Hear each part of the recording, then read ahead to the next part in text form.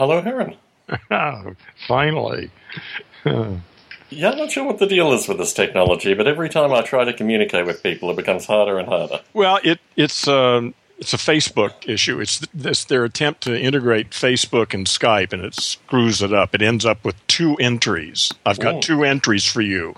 One from Skype and one from Facebook, and the Facebook one doesn't work for audio. It's supposed to, but it doesn't for me anyway. Well, I close down Facebook before I even start Skype to avoid these kind of confusions. That's interesting. Well, I'm still seeing... now the other one is gone. Okay, yeah, I just see... Because I renamed them, so I've got Tom Barbalet Facebook and Tom Barbalet Skype, and Skype is the only one I can talk to. Yeah, that other Tom Barbalet's useless. Yeah. Well, it's okay for typing. I guess so. So, as is my habit, do you have any questions, any topics, anything you'd like to raise this evening? Oh, no, I was trying to think of some smart-ass answer, but no, I don't. Very good. So I have a few... It simplifies things, doesn't it? Yeah. I don't know. I heard... Perhaps through some comment that you passed to me, or perhaps through your Facebook feed, that you had found a replacement for the puppies. Oh, well, no, it's not a replacement for the puppies by a long shot. But, I'm losing interest in that stuff for now. There's really nothing else up there. The blind cats are really like watching Meatloaf bake. Uh-huh. I drop by there once in a while, and I've been following these eagles from Whitehorse, and it's amazing. I mean, I started following them, I think, about 2 days after they were hatched, and they now look like eagles. You know, I mean, they don't have the white heads yet, but and they still have some down here and there stuck between the feathers. So, I mean, you can tell they're young, but they're almost fully grown physically. Yes. And they're exercising their wings but you know, they're just so boring, basically. Puppies, well, even cats are better than birds. Except, or at least eagles. I couldn't say. I'd like to see somebody do it to crows, but I don't think we're smart enough to sneak up on crows and film them. Well, by necessity, what you would need is a small, shiny webcam that the crow could take with it and wouldn't eat. It would need to be slightly larger than something it would eat, but sufficiently shiny and interesting that it would take it with it. Yeah, that would be an interesting idea. Yeah. Well, they do make nests. Certainly. So, you know, so the question is, but, you know, what's funny is I've never seen a crow's nest. And I've looked. I've seen crow's nests before. But the thing about it is they're high up in very dense trees, right? They're opportunistic nesters, which is why you'd need to have a camera that would be something that would interest the crow and get the crow to take the camera up into their nest. Because my recollection is that aside from general nesting items, they will have things like buttons and various other shiny articles that they kind of collect in their nest. You know, like nest bling, basically. Yeah. I think that would be the trick. Yeah, home sweet home. Exactly. Yeah. So, yes, that's an interesting phenomena. I think I found the eagles, too, at some stage. Maybe through your mentioning the eagles. I was probably editing the audio for the podcast and searched them out. The one at Whitehorse in Yukon. Yes. Yeah. I was really disappointed when I figured out that the nest was right on a major highway. You know, I thought it was, you know, off in the wilderness somewhere in the Yukon. No. You know, and there's I mean, you can see people walking by. Yes. That sort of deflated the whole experience. I mean, but it's also interesting the eagles don't seem to pay the slightest bit of attention to any of that. Yes, I guess there's something about humans being predators or humans not being predators. And I think if you're outside the domain of humans for most of your, you know, I mean, they're probably eccentricities to eagles rather than, you know, active predators. Well, that's the interest, you know, is to see how different birds are. I mean, I think they don't play. They don't engage in any kind of behavior that could be, that I've seen anyway, that is even remotely close to what puppies and kittens do when they're playing. They're mostly they sit around. For a long time, that's all they did is sleep, sit around, and eat, and sleep a lot. And but now they sit around a lot, and now they're getting better because they're exercising their wings and literally flying from one side of the nest to the next. So it won't be long before. Well, there's some wooden bars about 3 or 4 feet above the nest, and that would seem like an obvious goal for one of the more adventuresome ones, is to make it up to that perch. Yes. So we'll see. Very interesting. It's like a little eaglet gym, basically, above the nest. Yeah, I was so disappointed when I saw the pictures. I had this idea that this camera was strapped to a tree. With a solar panel, somewhere close by, some really high tech stuff, but basically off in the wilderness. And here's this nest and these eagles, and then you see it's on the top of a telephone pole next to a freeway. But that's probably part of the popularity. You don't want to have full on nature scaring people. You want to have some familiar aspect, I guess, as they're watching the eagles. Well, I don't know. It'd be interesting to hear the story of how that got to be there. Yes. Yeah, I have. What can you say? But it's still been fascinating to watch how quickly they grow and take the form of. Really over a matter of a couple of weeks, they went from these fuzzy little chicks to great big fucking birds of prey. Yes. I may have told you about this, but there's a video comparison. There's a creature called the Pallas cat, spelled Palais, and it inhabits the Russian steppes region, and they look like house cats. Slightly hairy house cats, but as we have slightly hairy house cats, house cats. Yeah. So there's a video which is not on YouTube; it's on some other video site of a Pallas cat kitten and a domesticated cat kitten. And it really is very fascinating. The domesticated cat kitten, as you describe, dances and prances and does tricks and literally does cartwheels in front of all sorts of shit. Kitten. Yeah. And the Pallas kitten, although visually looking like the domestic cat to a certain extent, it's shaggier. Yeah. Basically just kind of is taking note of it. Well, no, it's almost like it's the butt of the domesticated kitten's jokes. Like the domesticated kitten will play in front of it, and when it doesn't get responses, it'll just taunting it, whack it, this kind of stuff. But it's a very interesting thing associated with optimizing for, as we've talked about with regards to the domesticated dog and to a lesser extent the domesticated cat. These are creatures that have been optimized for these kind of behaviors. And I think about it with regards to Neanderthals, because I think the kind of the potential, and this is the interesting thing about 23andMe that they don't do. They don't say, "Oh, you're 6% Neanderthal" in their in their analysis. But my understanding is that there's a good amount of Neanderthal genetics amongst Homo sapiens. Yeah, but it is an interesting. It's a comparison. There's probably some bonobo in there. It's funny you should mention the bonobo. It came up in conversation this week with my wife, much to the Anyway, but the thing about the Pallas kitten versus the domesticated kitten is, I do think of it very similar potentially to the kind of Neanderthal approach versus the Homo sapien approach. You do get a sense of the. What do you mean by Neanderthal approach? I don't. Well, I guess the comparison associated with particular kinds of evolution, and obviously in the case of the domestic kitten versus the Pallas kitten, you have one branch that has very much been associated with kind of interacting with humans, and probably the ones early on the evolutionary line that behave like Pallas cats were not picked out by young. Yeah. Well, that's just that's the same story. As the dogs. Yeah, exactly. they were bred to. Yeah, to do that. But in terms of kind of descriptive differences, and I do think about this, I've been thinking in quite abstract terms over the past week associated with whether particular kinds of humans are just fundamentally, whether they've moved into being a different species. Oh, yeah. I think that's obvious. Yeah.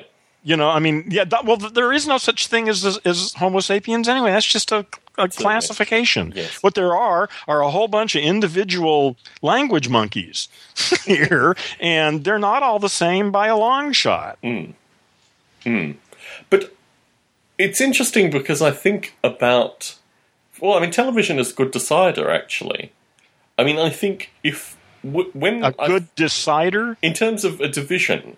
Oh, you mean whether they're language monkeys and earthlings, you mean? Well, I mean, in terms of the amount of television that they watch, and I think about this with regards to... My wife is currently down with her parents, which oftentimes is the case when we have more opportunity to talk.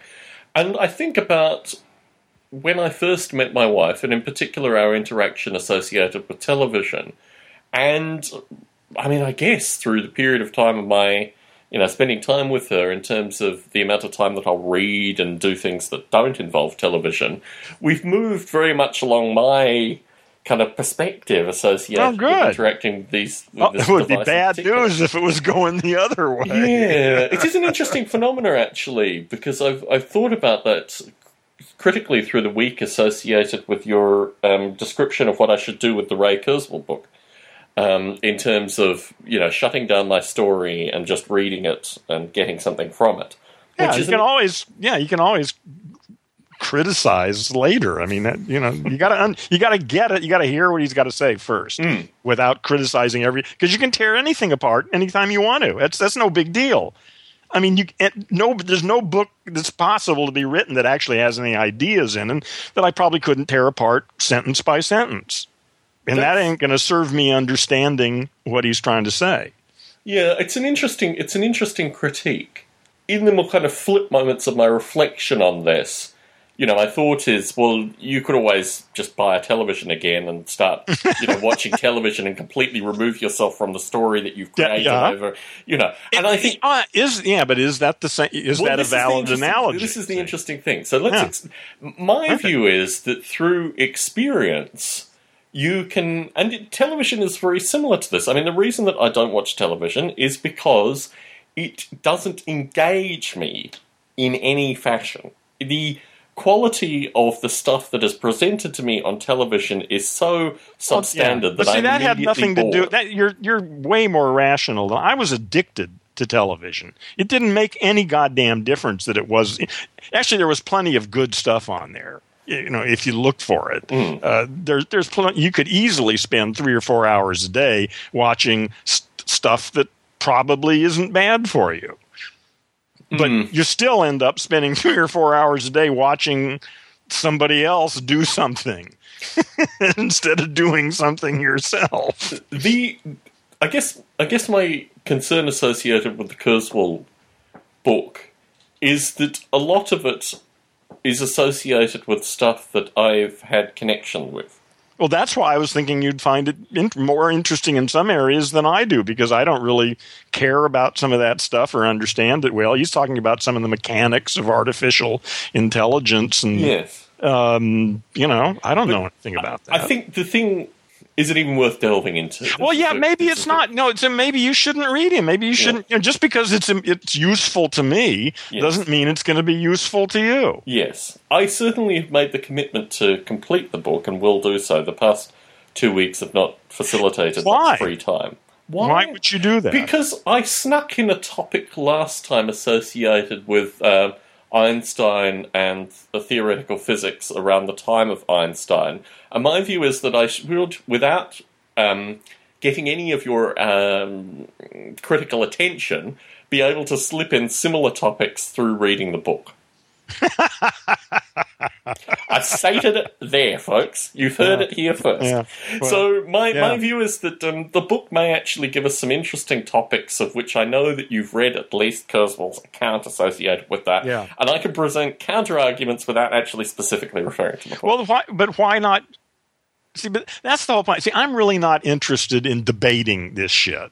I don't think it's about debate. I mean, this is the interesting thing. This isn't a debate. This isn't a debate. Well, but you're gonna read him from the point of view of tearing it apart from the beginning. That's your whole this is saying you're not actually trying to understand something because you think you already understand it. Well, so you're reading him with the intention of finding everything wrong with it, which I'm sure there are millions of things. Let's just take this turn by turn, because you throw 5 things there at me and just lay them in a row. I can't even count that fast. Let's talk about this whole notion that I have a story associated with this stuff. Okay? We all do. Because, it's not an accusation. Well, it's just a fact. Well, that's interesting. I wouldn't use the F word associated with it. You can't use. Here's the interesting point. You can't use the F word associated with the fact here that I have actually, by peer review with hostile academics, been published on not on just one occasion, but on multiple occasions in this field. So within this domain, even though I'm not an academic, I have been able to go through really quite hostile reviewers and be published in contemporary publications associated with this topic. And now, I'm supposed to be impressed by that? No, not at all. Well, then what's the point of that? Well, the point about it is that when you start using the F word associated with what's in Kurzweil's writing, you say it's a matter of my opinion. That was sloppy. I use, yes, call me on my shit. That was sloppy. I could reformulate it probably tighter, but that would require some effort. When we talk about a story here, it's interesting that you can discount the experiences that I have had and worked through. And in terms of work that I've gone through. It's not so much the experience, it's your relationship, the way you hold your experience is what I'm concerned with. Not really, I'm not trying to, I can't invalidate your experience. That's not even the point. It has nothing to do with it. It's more about an attitude than it is about knowledge. At least from my point of view. Okay, so what I have done over the past 17 years formally and probably more than 20 years in actuality, engaging with academics and these kind of things, is about an attitude as opposed to being about something that's experiential and has a validity which is comparable to what Kurzweil has written. Well, I'm not competent to even judge that.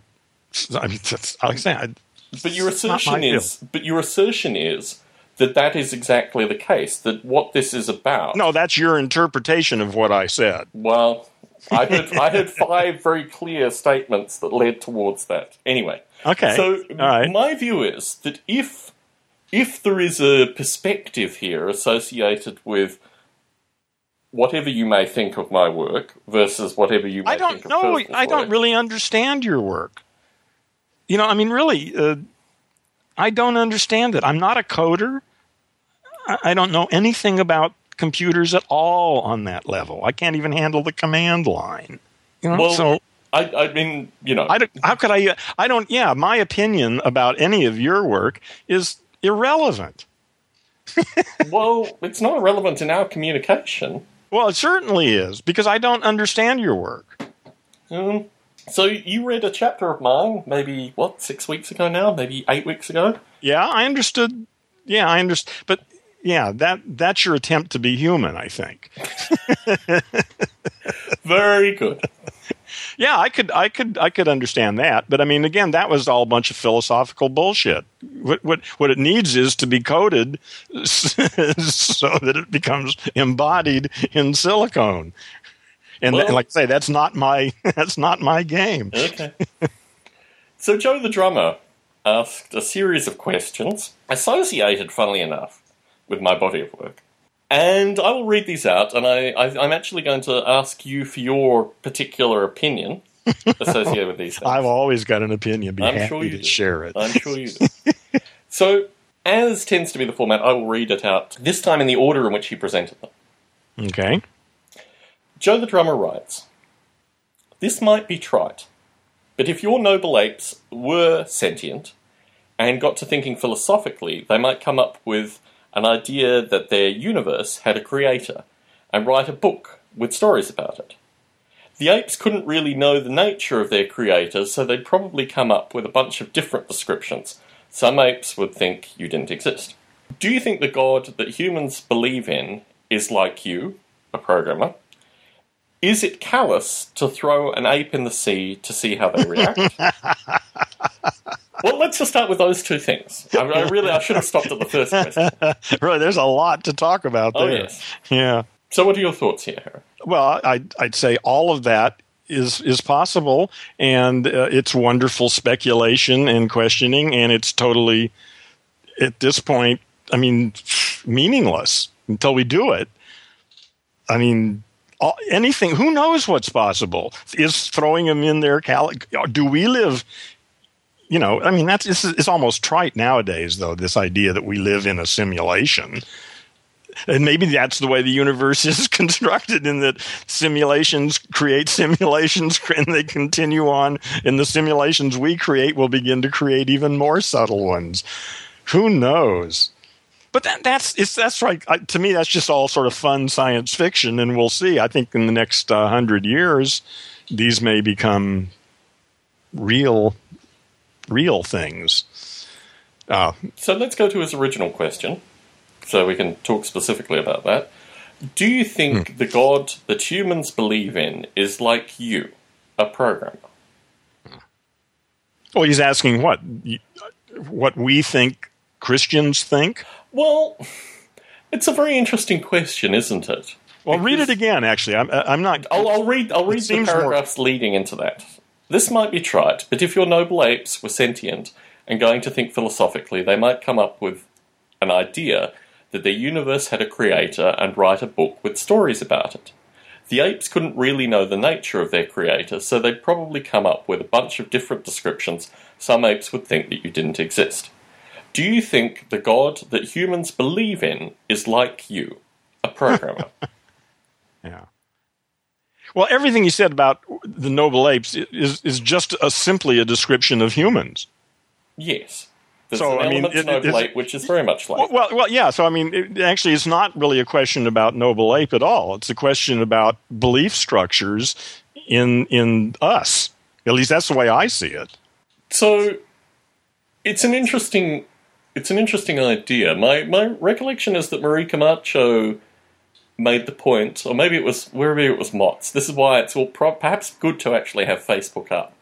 That our kind of predetermination, or perhaps our predilection, or Joe the Drummer's predilection here, to think of a deity in kind of Judeo-Christian terms may be completely artificial. And maybe. Maybe not. So, okay, you're being really open-minded. I'm being really polite to Joe this week. My view is that Joe the Drummer has put in the effort to write the question, so we shouldn't just hammer Joe the Drummer associated. Well, I'm not hammering at him. I'm hammering the idea. If he's smart, he'll pay attention. One would hope so. So the notion of... Well, what's interesting for me is this notion of my relationship to noble ape and the noble apes within the environment. Because the idea that my role is strictly that of a programmer is an interesting description. In actuality, it's probably more likely that the users are the kind of deity that interacts with the simulation. There's the whole notion of kind of hand of God games. Yeah. So my role... Yeah, you're a meta god. Yeah, my role in this is actually should be removed in this kind of analysis. I had quite a long conversation with a fellow in Germany who runs Noble Ape for thousands of simulated years, for 20-plus generations worth of Noble Apes. And he finds some really interesting situations through that. But he talked to me quite candidly associated with the fact that he believes Noble Apes exist, and that they have intrinsic rights, and when he finds bugs where the noble apes are harmed or die, he takes particular umbrage of this experience. And he also described to me that he had an experience while swimming with his family, wondering if the noble apes experienced water as he experienced water. I think there was also a question through the week associated with, do the noble apes experience trauma when you kind of drag them, as Joe the Drummer describes, into water? And throw them into the pool. And the interesting phenomena is that they certainly there are two conditions that you can do this. The first is that the simulation kind of continues to run, so time continues to evolve, and you move the noble apes through this time pattern. So you're literally almost, virtually picking them up and dragging them and putting them in the location that you drop them in. And in those circumstances, you can see graphically that they are actually experiencing trauma through this experience, which is quite an interesting No, they're experiencing feedback. a discontinuity. I think calling it trauma may be anthropomorphizing just a little bit. Okay, so let's talk about the discontinuity here. Okay. Because the discontinuity has certain expectations associated with it that would be, for example, in the condition where you pause the simulation, then you drag and drop the ape, and then you restart the simulation, they have a changed experience associated with that as well. That would be very unsettling because of the discontinuity. Yes. The cognitive simulation, the actual, the reactive part of the noble ape simulation mind, does have a space component to it, and it is a space component which is very much built upon over time. Time here doesn't just mean the evolution of time, it means the ape's movement through time as well. So if they move at particular speeds and these kind of things, and this literally builds almost like an internal map, basically, of their environment. Yeah, they need that. Exactly. So moving them faster than they've ever moved previously changes that map quite dramatically, and in fact it perturbs their movement. So in programming terms associated with these simulated entities, the description associated with trauma, as it kind of anthropomorphically maps onto humans, you can actually see that effect going in there. It's literally kind of... listen, we don't have to go into it that much about that word. I'm just suggesting a discontinuity would be a little... But I've explained the distinction here. Yeah, that's... My feedback to Joe the Drummer is that there is a notion of kind of, the hand of God games. There's in fact a description of games that do this. The notion of any kind of deity in these circumstances, and particularly some perspective on the deity, is very, very curious, and probably actually is more something that it would be... I thought about this, particularly leading into this recording, Heron. we almost need, mots, maybe smaller quantities of mots, but we need mots, we need Joe the Drummer, we need Marie Camacho, we need Marie's We need them to come in here. We need them to come in here. Yeah, we can arrange that sometime. Yeah, I think either they record audio for us. No. If we're going to do that, I mean, who wants to hear a record? They could type. That would, who cares? Yeah. No, they need to be here. Well, we may have to record at different times to get Joe the Drummer on. But whatever, I think that would. I'm certainly up for it if anybody wants to do that. But there need to be some rules, so it's not just somebody come in here and bullshitting and cool, man. So they probably ought to submit a request and talking about what they want to talk about. Yeah. Does that sound reasonable to you? I do Model Rail Radio. I open the phone lines, Sarah, and my view is... opening the phone lines is another thing. Yes. I don't have any objection to that, but I didn't think that's what we were talking about. So, my view is that I'm interested in actually engaging with folks who are listening in, and those folks that kind of actively participate and certainly... put questions. You know what? We could have a special night, or we could alternate weeks, or have or something else where it's really just is open mics, and people just show up, and we'll control the mics, but just sort of free form. Who shows up? Let's see what we can talk about. Yeah, potentially so. I'm certainly open to that. So Joe has more questions. Yeah, good. So, this kind of continues along the. Theme, but anyway, let's pursue this. Would you tell the apes about you, their god, their universe, which is a computer, and their universe, which is a computer program? So, this is an interesting question because I don't think, as noted, I don't think there's any kind of deity relationship to this. And it's interesting because I don't think of the universe as a computer program either, because the computer program is them too. The computer program is everything around them, aside from, I guess, memory and these kind of things. So it's not that I think of Noble Ape as being...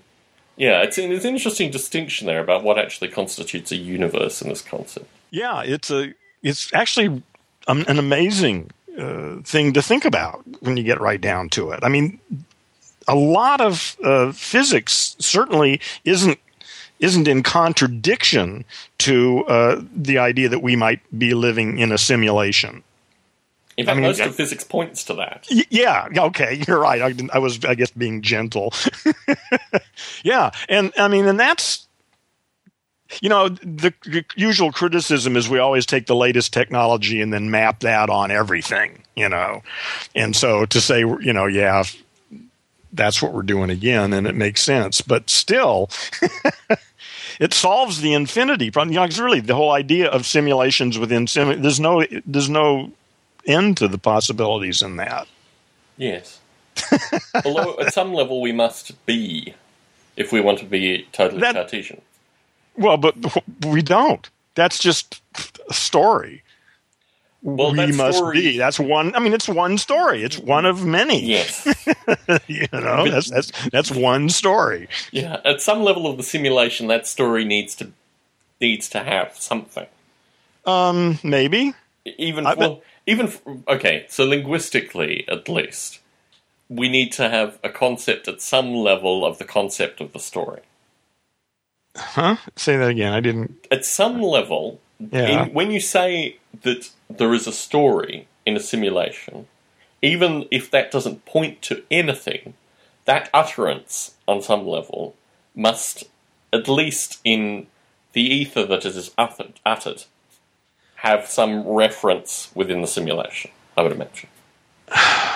Well, the story itself is... That's independent of actually saying it. I'm just saying the utterance of it, the fact that you and I can both agree upon communicating, aside from the fact if we are one complete entity at one point. But the notion that there are potentially simulations within simulations within simulations, yes. Yeah. But on some level, the existence of the communication indicates that exists at some simulated level, at least. I don't understand what you just said. I followed it all up until that last sentence. Okay, well, you weren't following it 4 sentences ago, so anyway, moving from that. Yeah. So, Joe the Drummer, I'd like to up the ante a little bit here with these kind of questions, because I think there's certainly more meat in these kind of topics, but it's probably better that you refer to something that's perhaps slightly more generalist and, more greatly consumed associated with these things. But yeah, keep coming, the questions coming, Joe the Drummer. So, I've had some extensive communication through the week. In fact, through the past couple of weeks, because we didn't record last week, from Marie Camacho. And also Marie Camacho's boyfriend. Cool. I've put out there, maybe in our last recording, maybe in our recording prior, that I couldn't understand how Marie Camacho had come to the Stone Ape podcast. Yeah. Somewhere through Marie's correspondence with me following, I realised that her boyfriend is actually a fellow who's been contacting me, I guess, for the past 2 years associated with Noble Ape. Ah. So, through the melees of ongoing Noble Ape development, I'm contacted periodically. I mean, it used to be a higher number. I mean, last year and the year before, I recall quite well, because I would actively track when I was contacted, that at least in the order of every 2 weeks, I would get a serious point of contact associated with Noble Ape. This number has declined recently. I'm not really sure what I'm not actively promoting Noble Ape as much as I perhaps was doing 2 years ago. There does seem to be an ebb, and I've been doing this for like 6 years, and it comes and goes. There are waves. So I did at one period of time actively go on the SourceForge website and post jobs associated with Noble Ape, actually going to the website and saying, this is an open source simulation that's been going on since 1996. These are the kinds of things that we need people to work on. And through that probably motivated a good portion of the contact that I received associated with Noble Ape. Yeah. Because people saw it, and I would maintain at least 2 of these a month. And I did it probably for a period of about 8 to 10 months. And that why did you stop? So this is an interesting phenomenon, and I'm not I've kind of debated how I'm even going to frame this, particularly talking about Marie Camacho's boyfriend. But through these contacts, the initial excitement associated with Noble Ape is always very honest and very positive. Yeah, for those people, when Yes. you get the right people, man, it's just what they were looking for. And none of those people basically... Actually, that's not true. Probably in the order of maybe a year and a half ago now, a woman who was in New England, who'd just been laid off from a job in Motorola, worked on Noble Ape for about 3 months, and she created a section of the code, which was her work, and very much appreciated. And that, I think, was the only example through this period of these people who got in contact actively contributing to the source code. Mm. So, well, but what about just have you made any useful connections with people who are doing interesting things? So part of the folks who would contact me would do so with the view that even having contact with me and Noble Ape would benefit them. And this was an interesting phenomena because certainly, particularly undergraduate students who would contact me, would oftentimes use it on their, resumes or LinkedIn that they had been associated with Noble Ape in some fashion. Which I have mixed feelings about in that regard, because my view is that if you send me a couple of emails... that constitutes you're a member of the team. So this is historically where Marie Camacho's boyfriend has fallen. And I don't mind this. I don't see what it really has to do with you. Well, it's an interesting phenomenon because basically there is the unit of work associated with a project like Noble Ape is work. And... well, what I'm saying is if anybody calls to check, you can just tell them the truth. So if they don't check, who the hell cares? Marie Camacho's boyfriend has put on his LinkedIn whatever and actually created a fake Noble Ape thing on his LinkedIn thing, which puts him in the team, even though it doesn't link back to the official LinkedIn version. Do you have any sort of copyright or trademark on Noble Ape? I could actually throw that, but my view is that... well, you could just ask him to stop. Or ask him to actually, work on Noble Ape. Well, that would be cool. Justify it or stop doing it. Yeah. And I think that's an interesting phenomenon because certainly, and they fall into a well-defined group of people that do contact me on a regular basis and say to me, I'm boots and all into working on Noble Ape now. I'm really interested in this section or this section or this section, and I'm going to be contributing in the near future. And this is just a familiar narrative. And then you never hear anything again? Well, no, I hear from them every 3 months, and they say this every 3 months. Oh, okay. Oh, that's even worse. Hopefully you never hear from them again. Well, no, this is... So, Marie Camacho's boyfriend is very much part of that pattern to me, aside from the LinkedIn business. Have you ever told him that before? Well, I am currently. Yeah, I know. That's what I'm saying. So, my view is that I don't necessarily want to be in any degree of negative sentiment towards people who just like checking in with the project on a regular basis. In fact, quite frankly, I do enjoy particularly receiving long and detailed emails from... I think if there's a fellow called...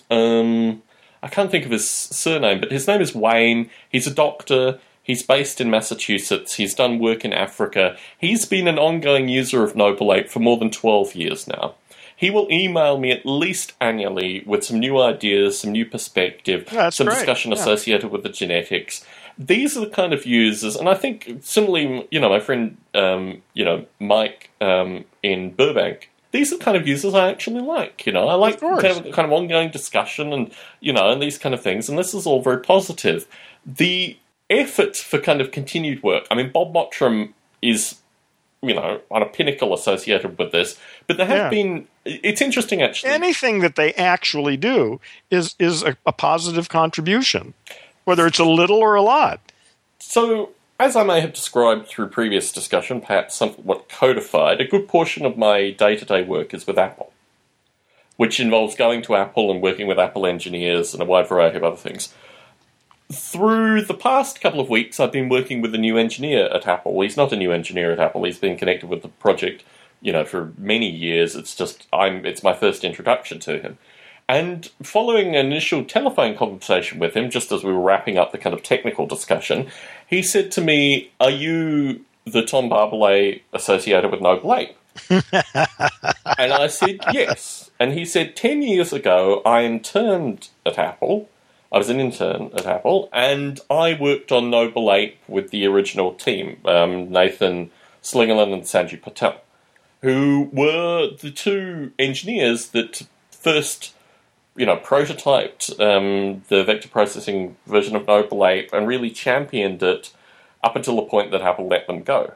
And we then went through a series of names of people who'd worked on Noble Ape, and he had a number of connections that overlapped. He himself, as an intern, had worked on Noble Ape at Apple. This creates an amazing and almost undescribable bond. So I've been working in his presence for the past week, like literally going to Apple and working with him. Yeah. And it is amazing, actually, on so many different levels. He understands and really fundamentally respects me in ways which are actually quite surreal to me because of the nature of my work. Yeah, I know it's the same. Well, same. When people who actually understand language and academics and stuff respond well to what I'm talking about, that's satisfying. Yeah. To meet these people in Squish is a different experience, though, than just receiving email. And it's an interesting phenomena because, I've talked about this at WWDC as well, actually meeting people who had attended the original talks that Nathan and Sanjay put together at WWDC 2003. All these kind of things are just really, I feel very isolated associated with the work that I do with Noble Ape. And it's an isolation which is ultimately part of the craft element of it. To meet people in the wild that have used it, and people I don't even know about, which is one of the interesting things. So these kind of experiences are very... I would imagine there's more you don't know about than you do. No, this is something which I just have to acknowledge. It's just there. It's a matter of fact. Yeah, there are people out there who are doing something with it. And there's a density of them that work at Google. So, in part, doing public talks and doing open public talks to kind of bring these people in and also to bring other people in and all these kinds of things are things that I'm... to build a community. Exactly. But you can do that online, too. Yes, you can. I'm not disagreeing with this point. But, so what's happened over the past couple of weeks is that Marie Camacho, in particular, has really become very interested in Noble Ape. Now, Marie Camacho is a nursing student, and some of the stuff we're doing with Noble Ape associated with physiology, for example, would be something that she might be interested in getting involved with. She's also, as a number of people have, done, programming courses previously, so she has some interest there. This may, I put out there, have created some kind of competitive element with her boyfriend, which is an interesting phenomenon in and of itself, because her boyfriend is now emailing me associated with Marie's involvement with Noble Ape as well. My view is that Stone Ape, potentially in this relationship at least, exists like a virus. And I want to put it out there, particularly to the... It's interesting, actually, because when I think of the demographic that listens to Stone Ape, I do really think of the kind of cloistered NRA demographic that we've talked about previously. But there's obviously a broader group of people out there. I don't think there is a demographic. We're talking about people who are, conscious. Again, the language is really sloppy here, but we're talking about, and anyway, they seem to show up just about everywhere. They're a tiny percentage of the overall population. And that makes them an identifiable group, but they don't belong to any identifiable group that I've been able to find. Rich people, poor people, political people, unpolitical people, religious people, So let me put this out there. Today I took the day off. I've basically been working over weekends for, living memory, and I decided that I actually needed to take the day off. I didn't end up working from home for a portion of the day, but I took the day off primarily because I have a backlog of audio. Primarily Noble Ape and Artificial Life related audio. Yeah, listen, I've got 40 files waiting to be edited. Thankfully, a day's worth of audio editing for me will actually get through this backlog, and I have audio that I'm ready to put up and all this kind of stuff. So it's a smaller backlog than you have, Heron. But the thing that strikes me is that I put a phenomenal amount of time into recording, editing, and putting out audio. And I'm not really clear where the benefit here's the wrong term, where my energy should be focused. Yeah, maybe we could figure out a way to get our listeners to do the indexing. Well, I've tried that with Model Rail Radio. What I did with Model Rail Radio was I put a wiki up, and I said to the listeners, I can't do this portion, but you guys should get involved. And for about 20 episodes of Model Rail Radio, thanks in part to new listeners that got excited about discovering this podcast on trains, started actually doing this. And they created a phenomenal catalogue for about 20 episodes, where I had created the catalogue for probably the first 15 episodes. Then, anything associated with wikis, you've got this whole kind of hacker phenomena, too. They're not really hackers, they're just kind of miscreant link ads, just assholes. Exactly. Yeah. Right, yeah. So the maintenance of that became a greater phenomenon than actually putting the information up, and that basically killed it. Too bad. What do they do? What kind of things were they doing? You couldn't block ISPs? So we did. We went through all these things basically, and we went through initially a huge editing phase, just removing their links, and then we went through increasingly complicated registration, and then finally we required. Jesus, they are determined. No, they're very, very determined. In fact, it's interesting actually because I run FreshSim. This ought to be a capital offense, I think. If it weren't for the fact that you can distribute advertising through the mail, so you have the advertising through the mail lobby that basically every time there's any legislation associated with this being a capital offence, or at least some kind of civil prosecuted offence, the advertising through the mail lobby squashes it. I mean, the phenomena that spam is a US phenomena in physical form that has moved to an electronic form that has gone international is very, very real. Yeah, yeah. But anyway, I wanted to say... And it's all capital, and so you get rid of the money bullshit, and there's all of that evaporates with it. Yeah. There's just no need for it. Yeah. Unfortunately, the US Postal Service feels that it would also suffer if it didn't have these people paying for... Anyway, so... Yeah. But who the hell cares about the post office anyway? Fuck the post office. Let the, other carriers deal with it. Yeah. Who the hell writes letters anyway? Yeah. And if they do, then fuck. So what if it costs you $2 to mail it? So what? Yeah.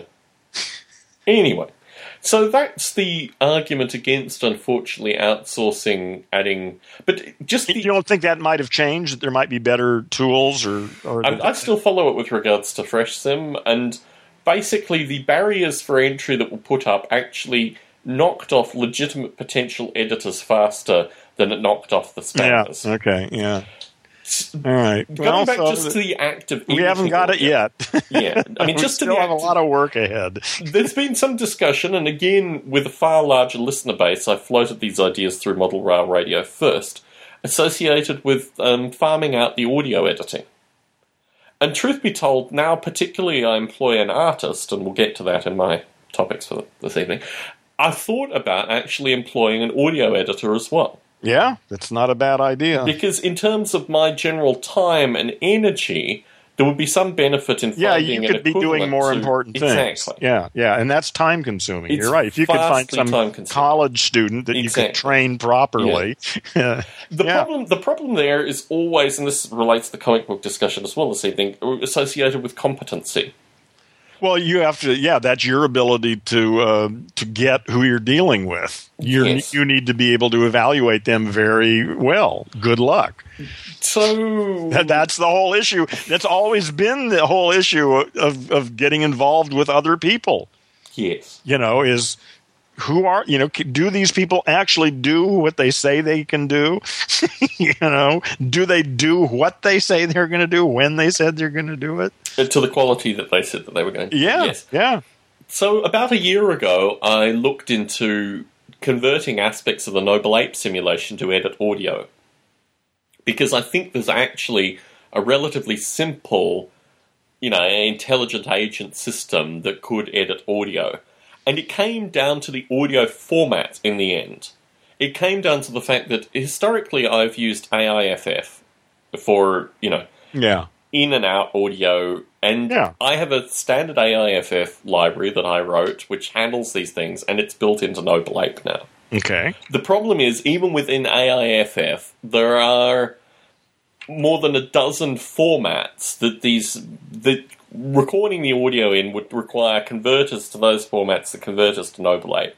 And after fighting with this for about 3 months, I realized that I was actually wasting podcast editing time trying to actually get the AIFF stuff to work the way that I wanted to do, even though I could do basic editing and I could do reasonable mixing, and I was at the point of writing rules. But the backlog of audio generates so fast through this time that it was a disadvantage at that point. Yeah. The volume of audio that I record, and what's historically happened when my wife has gone away is I've recorded more. I'm not doing it this time, thankfully. But the volume of audio that I record is such that I'm putting out between 20 to 25 hours of audio a month, typically. Yeah. It's insane. And and you, like I say, you put in a lot of effort too. I mean, you index it all, and it's listen to it and everything. Yeah, and I cut. I mean, my view is there was a period, and I'm now in a kind of questioning period associated with this logic.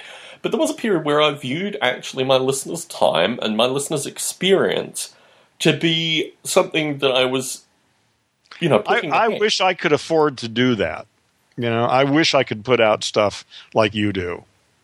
So with Model Rail Radio in particular, because I have nominally, in theory, competitors, although they compete on a very different scale than I want to in what I'm putting out, I am keenly sensitive to issues of audio quality and a variety of things that I've been able to optimize in my audio editing. But it still takes time. It takes a phenomenal amount of time to you actually listen to it. Not only do I listen to it, I'm careful to... that means for every hour of recording, there's another hour to listen to it again. Well, it's interesting, actually, because I worked it down for a period of time to about 50 minutes. 50 minutes, and I keep records associated with this. And you can listen at double speed, too. Have you tried that? That's exactly what I do. No, in order to get to 50 minutes, I have to listen at double speed because I have to actually... But for that kind of editing, that probably works just fine, doesn't it? To a certain extent. I mean, you can't shorten down 6.5 to 7 hours of recorded audio into... I mean, I've been able to crash edit it, and this is what I'm going to try and do, because I have 2 shows of Model Rail Radio that I haven't gotten out yet. Both in the order of about 5.5 to 6 hours of produced audio. Yeah. So here's my thought is that through this process, my recordings associated with Noble Ape and my broader kind of artificial life recordings, like these Reddit guys that I'm about to put out the audio of, which I'll probably put on the Stone Ape feed as well, are recordings that I'm just not sure what the intrinsic value of these things are.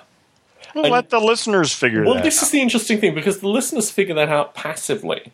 And I do get some sense, if I went and looked at the numbers, it would give me a sense associated with the volume. And that's always a great buoy to my spirits associated with these things. What about, what comments are enabled? Right? I mean, if this stuff is coming through... Yeah, but the academic listeners... I mean, when I went to the Artificial Life Conference, I was actually approached by academic listeners that said very positive things associated with the Biota recordings. Unfortunately, they were the minority experience over time associated with the Artificial Life Conference. So my general thinking associated with all of that is that my time is better spent actually working on Noble Ape. It's also really difficult to organize the Biota recordings. Because what used to happen was that I had a critical mass of maybe 6 folks that were actively writing artificial life simulations that I'd been working with for maybe 3 or 4 years.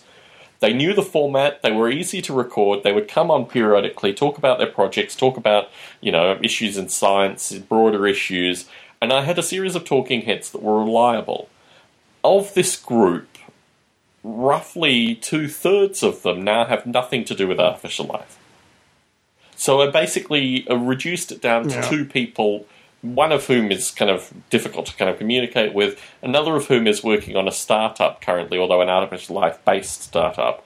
But the remainder have basically moved out of the field. And these are relatively senior people. Well, sometimes ideas or things or institutions come to their natural end. Well, this is interesting, because what I've done is actually found a community on Reddit that are interested. They're like the next generation of artificial life folk, and I've got a recording of theirs that I'm about to put out. The interesting thing about them is they're considerably less academic. Like, even the non-academic artificial life thing. Well, to a certain extent, but I think if you get excitement through reinventing the wheel, then you're going to get excitement through this. And who knows whether they might reinvent the wheel even better, though? Well, this is always the point. But I guess you need to know that the wheel is out there.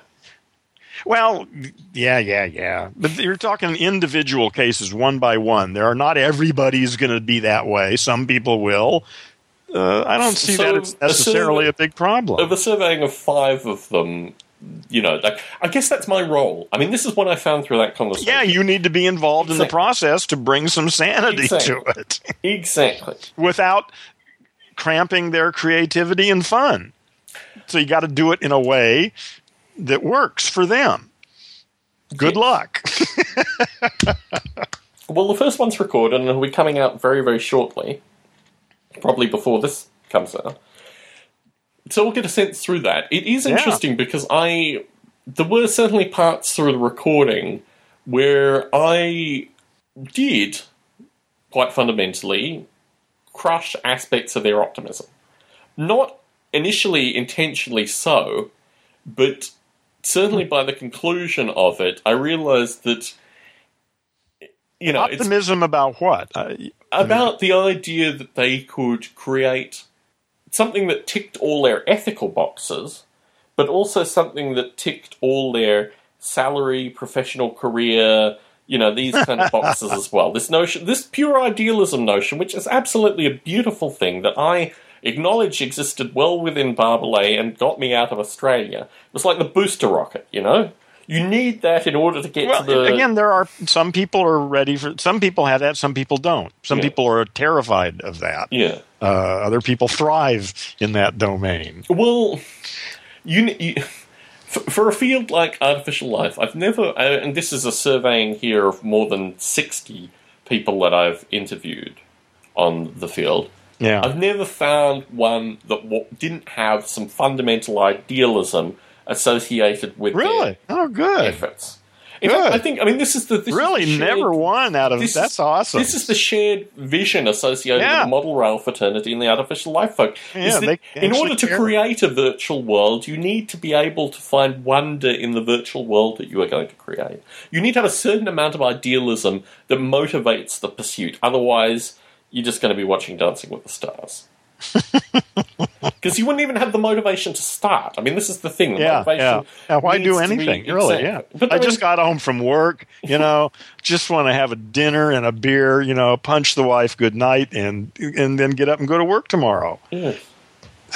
Damn.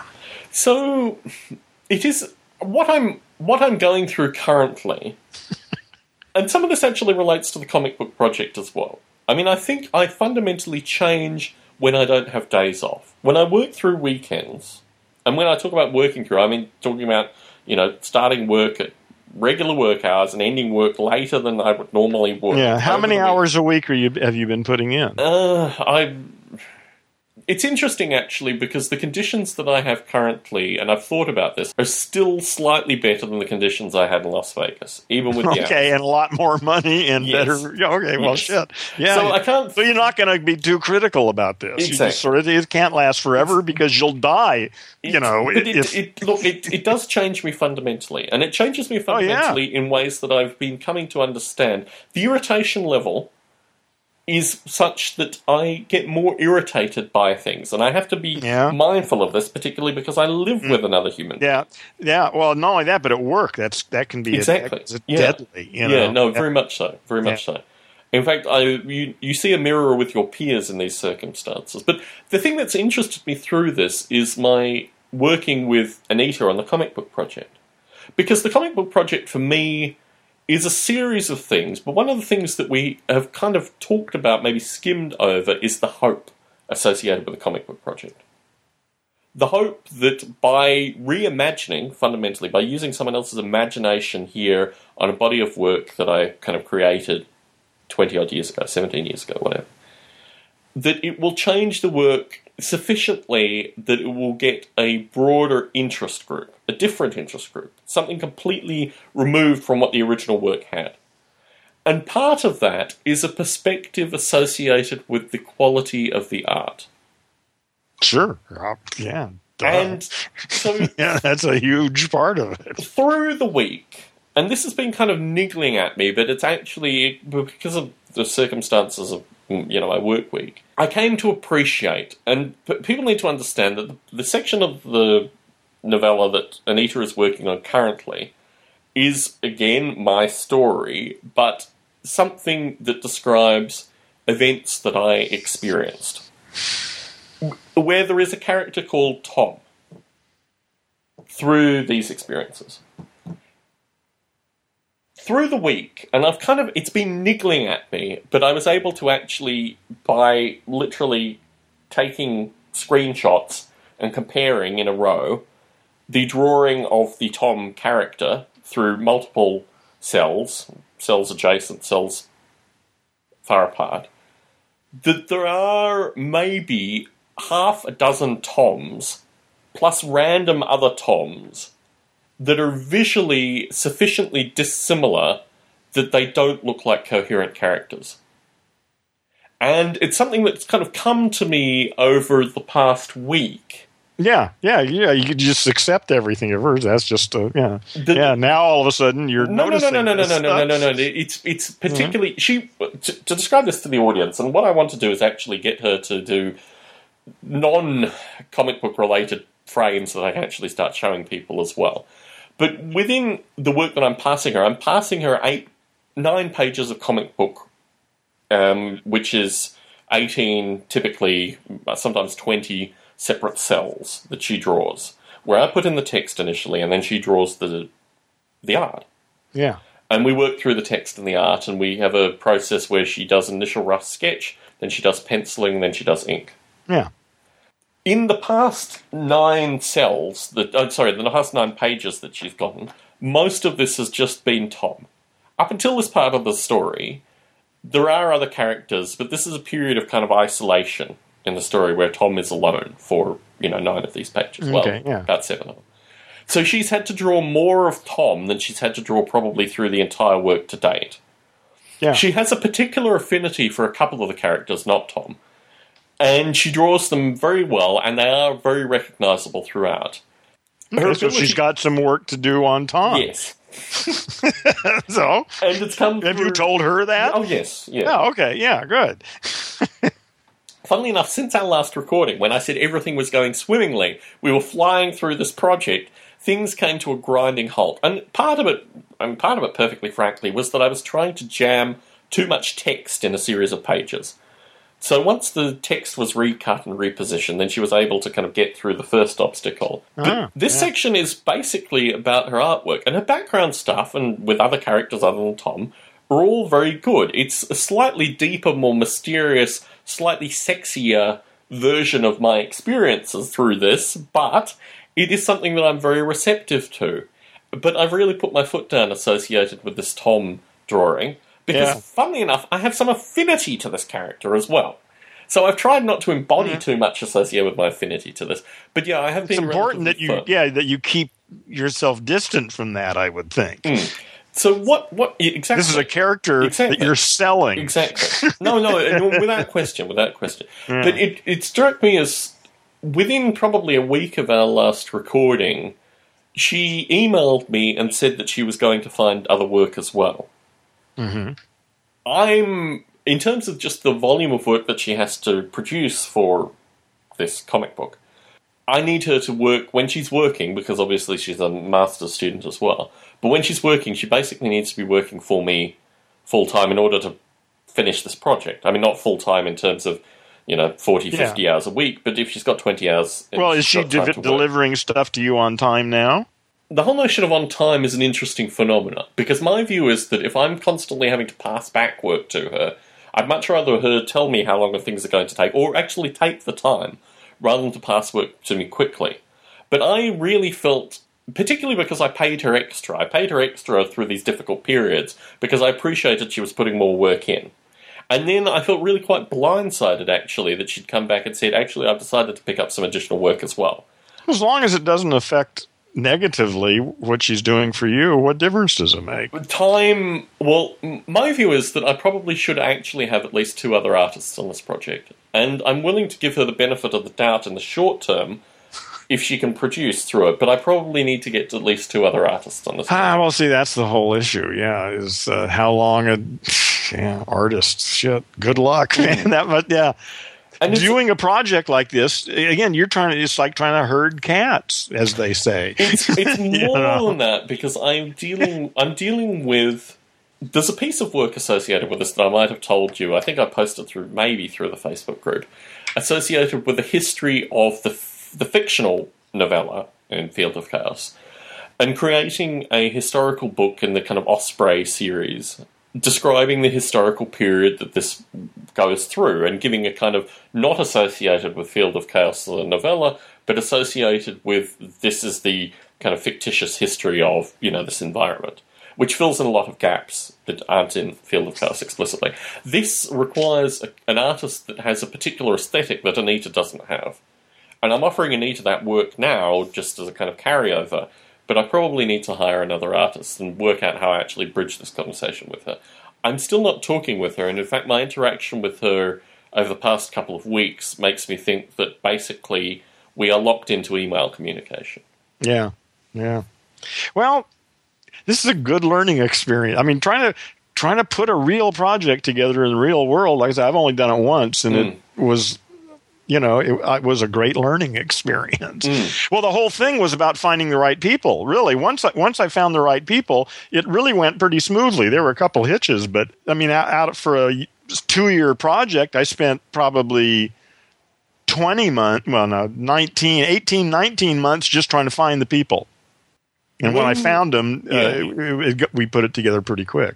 There are a couple of distinctions here. The first is that I'm putting in my own money into this.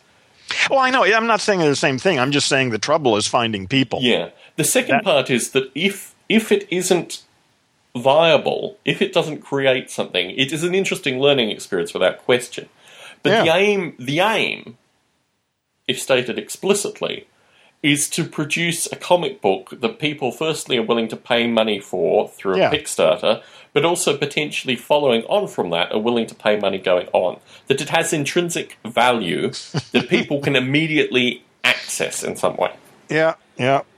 Good old capitalism. Exactly. Yeah. Well, you have no sympathy from me whatsoever. You can go cry on somebody else's shoulder. I know. The point about it is, even in failure, it is going to be a learning experience. Even in this circumstance. Oh, yeah, absolutely. That's the beauty of it. Yeah, you can't lose. Yeah. And at any stage, either of us could walk away and it could still be a functioning project going forward as well. In fact, the thing that interests me through this is that maybe at the conclusion of Anita finishing the project, and I'm certainly thinking about that associated with doing test prints, it's almost at the stage where I want to start doing test prints. Because we have a sufficient number of pages, we'll be in the 30s, 40s of pages within the next couple of weeks. And that's the kind of period that I want to start doing test prints, because that's the point where I can pass it to critical eyes and have people actually give strong critical feedback associated with the work. Yep. From my perspective, and I've used Mike in Burbank... What do you expect to learn from this feedback? Whether I need to go back to Anita and say, actually, you need to touch up a few of these cells, whether Anita's style, I mean, the style of a comic book artist varies so greatly. Each comic book artist borrows from some set of styles. Anita has a style where there is a vast quantity of detail in some sections and then no detail in other sections. So it's used almost for impact, where you will go from these visually extremely rich cells, literally raindrops on leaves, to two faces in a complete vacuum staring at one another.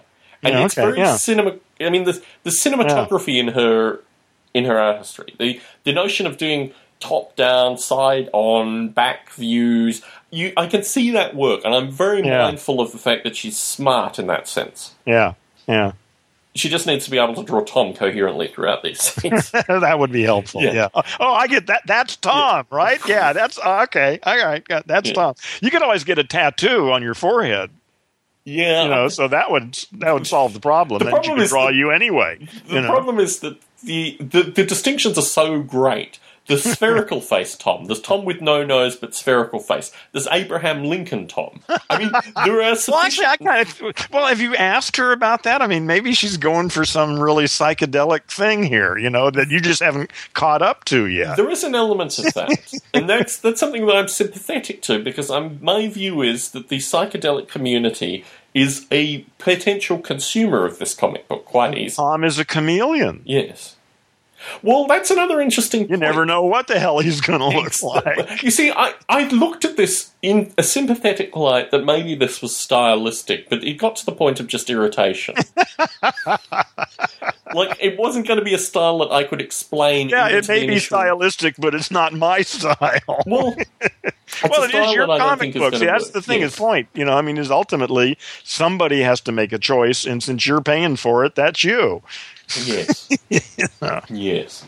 But I'm very mindful that it's because of the circumstances of my day-to-day work life that I am sufficiently irritated. I might have let her get away with the, half a dozen different Toms for probably at least another 2 cycles of work before it really blew up. But my level of irritation is such that it has capped that. Well, I mean, it's really just coming to the decision that, well, you need to be in communication with her. I mean, like, maybe if she can convince you that there's some reason for that and you're convinced, fine.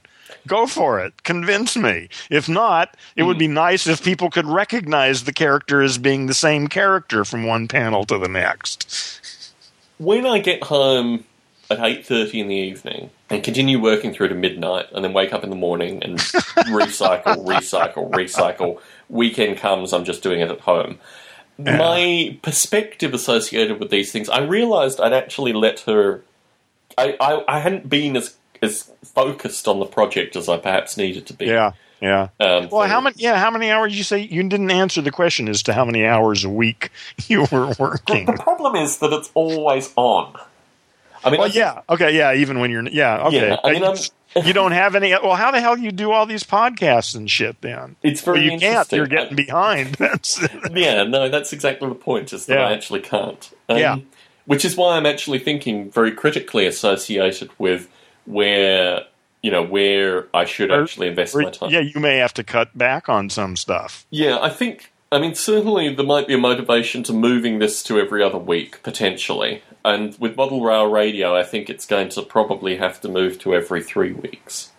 There's also potential for other things to come around. I mean, the way I've layered these podcasts, in particular the way I dropped the Biota podcasts, and let's be frank, the way I dropped the Stone Ape podcasts for 18 months or however long it was. Yeah. I mean, there are certain points of critical mass. And I think about this, when I lost my job I didn't lose my job. When the company I worked for closed in 2009, I think, I actually stopped recording podcasts until I found work again. Yeah, you got to choose how to use your time. Yeah, there are actually things that are independent of these recordings, like my actual life. Well, if we move this to every other week, what I might do is just go on to TeamSpeak on the in-between weeks and have an open mic thing. And if anybody wants to come and... see what we can rap about. I'd be interested in doing that. You could have a fans week and a Tom week. Well, we could just, Yeah. I was thinking about that when we missed a week, and I was thinking, I'm here on Fridays anyway. I should have just gone, suggested that anyone who wants to talk, see me on TeamSpeak. Yeah. Well, look, Marie Camacho and her boyfriend can actually buy you dinner. Well, they haven't made the offer yet. Yeah, that's right. I don't really see. That's the thing is, I just really don't. I'm not interested in meeting people in Squish. I don't see anything coming out of that's going to make my life or their lives any better. Well, my life any better. Anyway. Get a nice dinner out of it. That's not that big a deal. Putting up with language monkeys for an evening. Of course, they may not. They may be lovely people. See, it's just beside the point. My life is very simple, and I just don't see how that's going to further any of the business, I guess. I guess that's what it is. So, although there's only one of these things, the consciousness in the cloud talk as it exists currently looks like it might be a sustaining entity, potentially. I'm going to allow the first one to happen before I make any judgment. I'm not sure what you're talking about. Oh, so I mentioned, I've been mentioning over maybe a few of the prior recordings, this notion of conscious in the cloud. Oh, okay, all right, yeah, I got you. Which is currently a single talk with KMO, Larry Yeager, and myself. It's interesting, actually, because I've given some narrative associated with my kind of historical work with Larry, and now, as you say, there's and what's Larry's deal? So I put up. I know a guy named Larry Yeager. It's not the same Larry Yeager. We've been through this previously. Oh, okay, never mind. Larry Yeager that I'm talking about. I put up the audio, actually, the Biota audio, the two direct interviews that I did with him on the Stone Ape Facebook page. Which in fact indicates, it's funny going through the processes that I've gone through with work over the past few weeks, because I went back in, a free few minutes in an evening and listened to that audio. And it strikes me that we talk about, in an abstract sense, this notion that we are not the same people from minute to minute to hour to day to day. Right, yeah. Listening to that audio is a strange experience, because I have virtually no, in fact, to be frank, I have no recollection, not just of the conversation, but I have knowledge that I represent in that conversation that I no longer have. Yeah. Yeah, welcome to senility. You're sitting in early. Yeah. Listen, I've lived, my whole life has been that way. I think we don't know much about how brains should work or do work or much of anything. I've always had a really terrible memory for certain kinds of things, really good for other kinds of things. Peculiar. I think people are quite unique and peculiar. When you really start looking at the way your brain functions, it's kind of, humbling? Or humbling that we even exist, yes. Yes. But it was, so Larry is someone who I guess I've worked with. When I say work with here, I've interviewed, communicated with. I've actually worked on his project Polyworld and integrated aspects of it into Noble Ape in a kind of 2007 to 2009 kind of time frame. But I've known of Larry's work for probably at least 15 years and been in some kind of communication with him for at least the past decade. When we met, he's now working at Google, when we met together with our wives, we haven't really had much to do with each other since. And this was 6, maybe 8 months ago now. Probably actually more like 10 months ago. And it's interesting, actually, because my wife holds herself accountable for that. And it was really, I don't even think of that explicitly, but it was really quite disheartening to hear her say, well, maybe Larry might like me more in the interaction that we may have. So Larry has the hots for your wife. No. No. No. The funny thing is that both my wife and Larry, it's interesting actually, because there was a strange dynamic there. As soon as Larry said that he was interested in Dancing with the Stars, even though my wife doesn't watch Dancing with the Stars, and it may not be Dancing with the Stars, it may actually be So You Think You Can Dance. That part is okay, all right, yeah. One of those things. What a Yeah. tragic difference. Excuse me. Sorry. I've got to get the brand right. My wife was able to talk to him on some level associated with that, Not, I think, because she watches the show, but because maybe she... I don't know. I don't know how she had a connection She with a Larry. dancer? No, I don't know, actually. I mean, because for a real dancer, that might be an interesting show. The whole memory is repressed. Let's just put it that way. Anyway, but I remember Larry's wife didn't have anything to say, and my wife and Larry actually got on quite well. Yeah. Which seems strange. My wife took away from that, which is a terrible kind of gender stereotype thing. Because he was nice to her, he really wanted... No, not at all. That she was, in contrast to Larry's wife, that my wife was a woman who talked too much. Which just hit me upside the head. Where did that come from? This is the whole nature of actually living with another human, Heron. Oh, see, I haven't done that for quite a while. This is the notion. I'm not up to that. No, I haven't got the guts for that. So man. this is the notion that people having a shared experience can take something completely differently away from that experience. Oh, yeah, absolutely. Well, they don't have shared. None of us have shared the experience. illusion That's of the just shared an illusion. experience. Yeah, Yes. right. It's a Yes. nice thing to talk about, but we're each in our own realities. Yeah. And it really saddened me because my wife has attributed some fundamental blame to this interaction, which I was there just as much as anyone else. And, if Larry and I aren't communicating, I've not really thought about it in any attribution terms. It just struck me as strange that after working with him and actively looking out for him when I went to this Artificial Life conference, and actually the reason that we met for breakfast was because I was pinging him every other week so we could actually meet. I've not really taken any emotion away from that, and my wife feels some strong emotion that she is the causal reason that Larry and I aren't communicating anymore.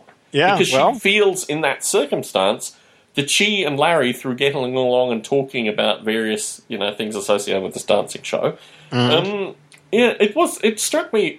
What I don't get is how is the fact that she and he got along okay result in you guys not talking anymore? What's the connection there? I don't see any connection. There are a couple of things that come from this. I have a certain amount of, professional respect / awe for Larry Yeager up until meeting him. And he was someone who, particularly his kind of traversal through academia and industry, and, he worked with Jim Henson. Listen, I had that with Robert Anton Wilson. Yeah. I was in awe of that guy until I met him, and what a fucking letdown that was. Yeah. Well, you now understand why he died alone. So, yes. Yeah. So, I guess from this experience, I was coming to it from a different perspective, and actually meeting him, and also realizing, that a number of the things associated with his moving out here was not something that I'd attribute to him, basically. But it's more than that.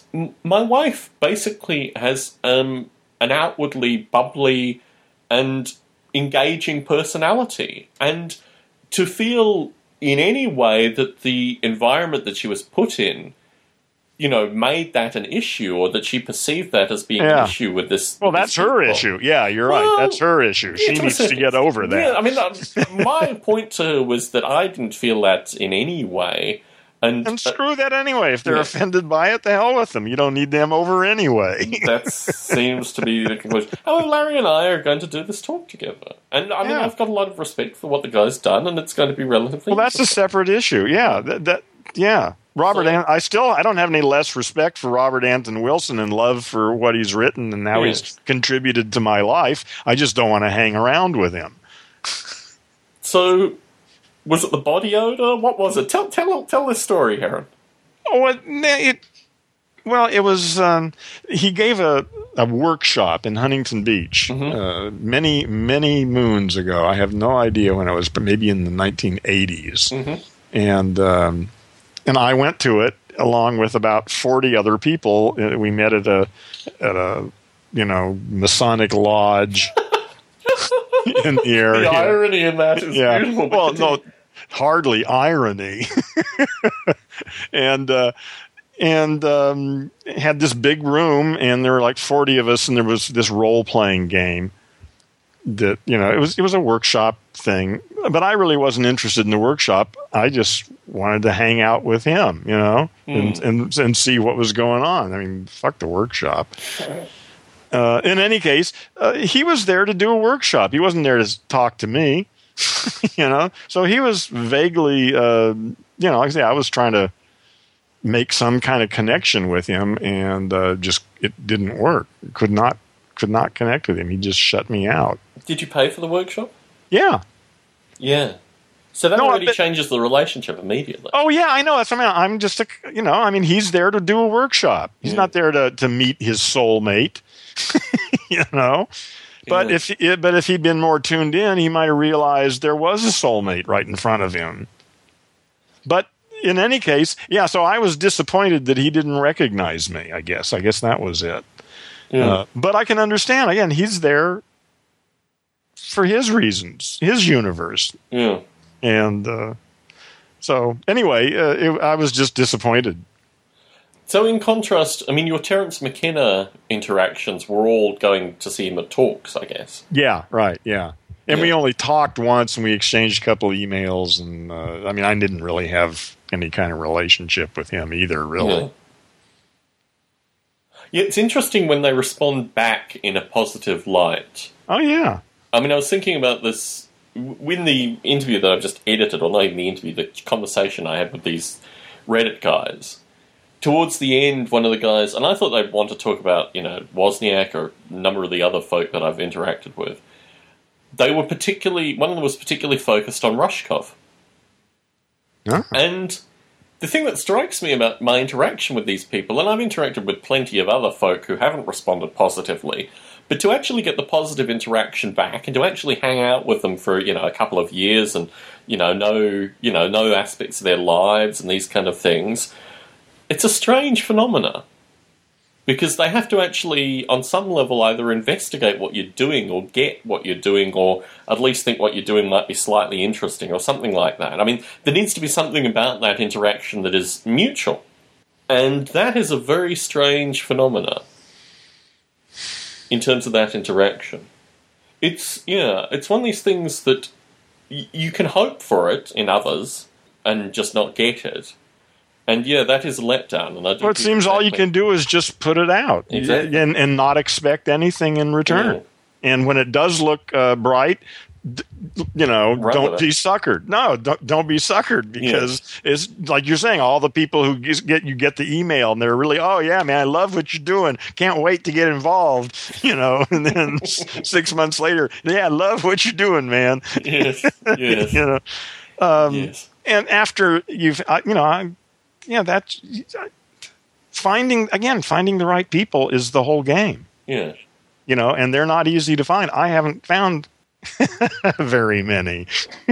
It's interesting associated with my working relationship with Anita, and I'm finding that I'm very mindful. For example, if I employ someone to edit podcasts, for example, they are going to... So one of the artists that contacted me, this is interesting, actually with the group of the Anita period, was a fellow who was a fan of Noble Ape. And, or at least he'd listened to some audio, or he'd done some, he had some historical background interest, and he knew of some of the obscure interviews that I'd done on it. So, he knew a bit about Noble Ape. He actually came through at the same time as Anita, and he just really couldn't draw. And it was one of those interesting situations, because you do get the initial positivity of, you have an interest in Noble Ape, and I said, there's potential spin-off that leads into Noble Ape-related stuff with this work too, so, it'd be great working with you. But, when you pay someone, it is a different... And this is the notion of the volunteer relationship as well, is they're completely different relationships. Absolutely different, yeah.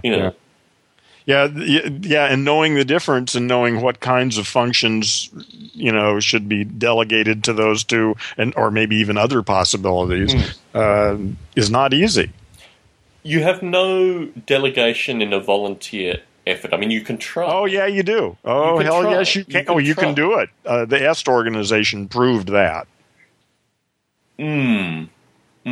Interesting. But you need people who are committed. You need people who will actually do what they say they're going to do. You have to put them through the fucking S training first. Well, so the interesting part here is in 2006, actually, when I started recording podcasts associated with Noble Ape, it was put to me, I think, by Gerald Jung, potentially someone else, actually. I don't want to attribute everything to Gerald. That my relatively, I don't know, my views associated with what I will call fundamentalist atheism were really quite curious in the artificial life community. And the point I made to the person at the time was that one of my primary contributors, in fact, actually one of the primary contributors was a Hindu, and one of the primary contributors at the time was a Christian. And this fellow was advocating, independent of these people's work, volunteer work, that I should not accept their work because of their religious beliefs. Yeah. Which I thought was really curious, and I used this actually as a counterexample that, yeah, you know, the nature... You right. Obviously don't get it, do you? EST training, if you've got some... You would offer them some assistance, though, to see through their delusion. I mean, I don't even care about that. Well, I mean, it's completely a different... It's a completely... Oh, that's right. You're a capitalist. You don't give a shit about anything beyond whether or not you can make a buck at it. No, not at all. I'm not making a buck through Noble Ape, Heron. You're not getting... Either you're not getting my point, or you're just doing something in jest to try and be funny. I'm... Anyway. I was off topic, actually. Anyway, my point here is that the EST training... I mean, I've thought about this whole EST training thing. We've talked about it periodically. And I've wondered whether actually getting... This is the notion of Stone Ape as the virus as well. That maybe what we're doing through these conversations, maybe what I do through putting out stuff associated with Noble Ape, is actually more akin to EST training than I've wanted to acknowledge previously. And maybe I should actually think about... On some level, I think that's true. I think the ideas that we're talking about here are dangerous to a lot of people, really. Yeah. Actually, that you know, with all the revelations lately about how the NSA is listening to everything, you know, I'm thinking I must be, or you and I both must be way the hell up on that list if that housewife got nailed for the pressure cooker, you know. Yeah. Shit, what do they got on us? Oh man, or me anyway. Yeah. I mean, I can't. But you're guilty by association. You're hanging out with me, so you must be fucking crazy. I do wonder about this. And I mean, you know, there are things that I have to do through my... Well, that was what Joe the drummer was talking about a couple of weeks ago. Yeah. So, yeah. But I just don't care. See, I guess that's just part of being old. That helps. I never thought I'd live this long. I can't, you know, this is just all like free time, you know? Yes. For whatever reason, and I think perhaps also adding to this was the article that I posted on the Stone Ape page associated with the fellow in San Diego who got 4.1 million, I think. Yeah. Associated with being locked in a cell for 5 days. I do that every week. Well... Friday, Saturday, Sunday, and Monday. I'm locked in my cell. You're not handcuffed, and your cell is... Oh, no, I'm not handcuffed. You're right. You're right. Yeah, and I got the internet. That helps. Exactly. Yeah. And you have fluids and way to expel fluids and things like that. I mean, there are things around you that are slightly... okay. All right. I got it. You're right. You're right. I agree. That sucks. Yes. But still, for 4 days, for 4 million... 5 days. 5 days. Well, screw it, man. Yeah. Never mind. I don't know. I mean, I think it's in the bounds where he could have died. So my view is that... Easily. Without water? Yeah. If he had any certain kinds of medical conditions, he could have died. Yeah. But he didn't. He didn't. The notion of isolation, and in particular, I mean, you know, obviously we joke about the NSA. Maybe we don't. Yeah, we better. Yeah, let's joke about the NSA. But the only thing... Nothing serious, folks. Yeah. The only thing that really concerns me is the notion of being held for long periods of time in isolation. And I've had some experiences. I don't think I've told this story, but when I was probably, I would have been maybe 13 or 14, it was the last day of school, and most of the people weren't there, and I was locked in a book room for 9 hours. a book room. Yes. Meaning dimensions. It was 9 feet by 6 feet. All walls covered with books except for an entry door. Yeah. Okay. And basically, that was a. Were the lights on or off? There was a window, but there was a window, a high window. Okay. I could have turned the lights on as well. I didn't because I was getting illumination from the window. Yeah. Although it was. Were there any summer. Good books in there? Yeah, I went through a few books. Yeah, I mean, really, there isn't much else to do once you've yelled and screamed. Yeah, and once you realised actually that you're pretty well sound isolated too. Yeah, I had contemplated actually climbing out the window, which would have put me on the roof. That would have been interesting. Actually, I don't think there was any way that I could have climbed up to the window. I think the bookshelves didn't actually. But this is again based on my. Could have destroyed and reconstructed the room. Yeah, I could have. No, I could have actually built a set of stairs out of the books. Yeah, right. And done a variety of things. Yeah, yeah. The interesting thing associated with that experience was that I realised that physically I could tolerate a certain amount of isolation and physical discomfort. I didn't. Yeah.